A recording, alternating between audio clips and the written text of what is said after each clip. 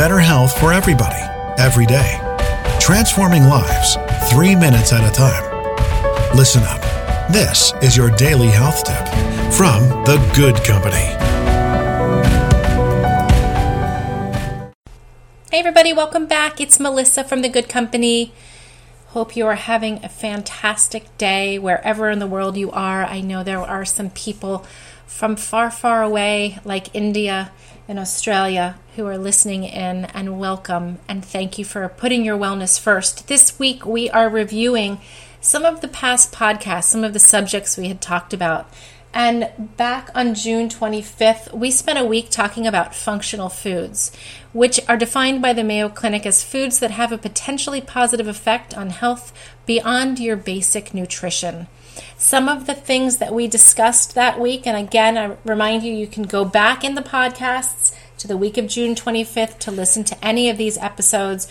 We talked about turmeric, which has incredible benefits, widely known for treating arthritis and joint pain as it has anti-inflammatory properties. It can help fight obesity and regulate your cholesterol. We're finding it more and more as an additive in foods and juices.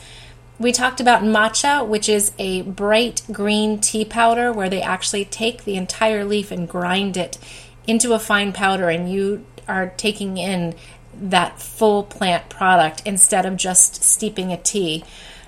Lots of amino acids, lots of antioxidants, 137 times more antioxidants than regular green tea, which is kind of crazy, really beneficial for your health. So you might want to try having a matcha beverage, a green tea latte at Starbucks, which does have quite a bit of sugar, but is a good way to get those antioxidants. We talked about acai berry. That's the Amazonian palm berry. It comes from Brazil. If you have something like a Trapa Bowl or a Fruita Bowl in your area, those are chains that are now doing these acai kind of smoothies or bowls. They kind of make it into a frozen yogurt texture and top it with fresh fruits and nuts and coconut. It's a great way to get acai into your diet. You can also buy it in single-serve packets at a lot of health food stores and Whole Foods Market. That's a frozen product you can put right into your own smoothie at home. Benefits range from anti-aging and antioxidants. It's an immune and energy booster. It's good for your heart health. It's good for your mental health. It can actually aid in your weight loss.